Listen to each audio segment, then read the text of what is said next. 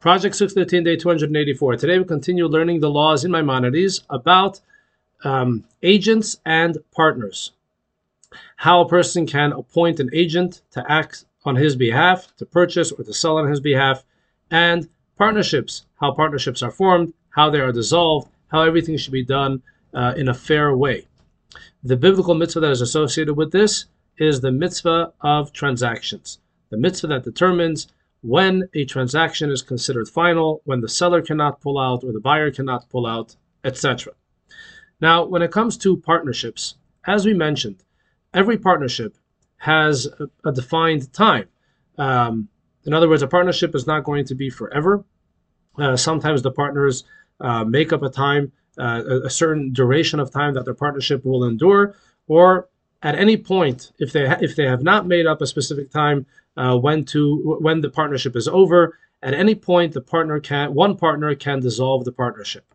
Now, let's say one of the partners traveled to a faraway land, and there's no way to reach this person. Is the other partner forced to remain in the partnership? And the answer is no. One partner is able to go to the Beis Din, to the Jewish court, and the Jewish court is going to review all of the finances, review the partnership, figure out what is a fair way to dissolve the partnership, and they dissolve it. One partner takes his half of the money, and the other share remains remains by the Beis Din, by the court, and they are going to somehow find a way to get this money to the other partner. The idea is that no one is ever stuck in a partnership. It can always be dissolved. If the person is there, you can dissolve it between each other. And if he's not there, you can always go to the court, and the court acts on behalf of the community in order to ensure that everyone is able to do business properly and efficiently.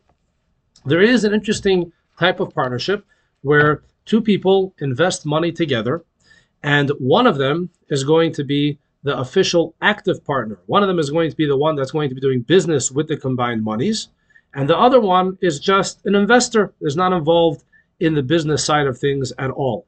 The active partner is called a misasek. He's the one that's actually involved in dealing with the money, in growing the money. And the second partner is called Bal Hamois, the investor, the one who owns the money. And they're in partnership together, and one of them is working on behalf of the other. Our sages instituted that such a partnership, when one of them is active and one of them is passive, so half of the money is considered a loan, half of the money is considered a deposit. This presents a certain problem.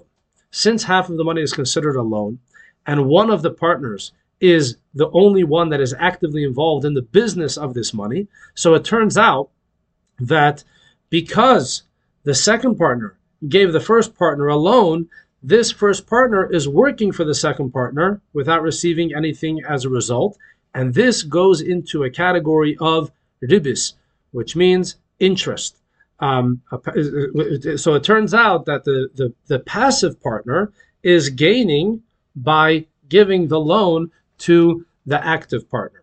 And therefore, our sages instituted that in such an ASEC, in such a type of investment, they arranged a certain scheme that the active partner should receive something, should receive wages from the second partner in order that his work should not be considered ribis, should not be considered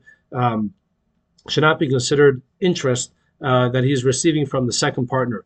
It is quite complex, it is deep, but the idea here is that when two people form a partnership and one of them is working with the money, we don't want to find ourselves in a situation where a Jew is giving another Jew interest for the loan that they received, because as we learned previously, when you loan money to a fellow Jew, the Torah is very, very strict that one is not allowed to charge interest. Thank you all for watching. More tomorrow.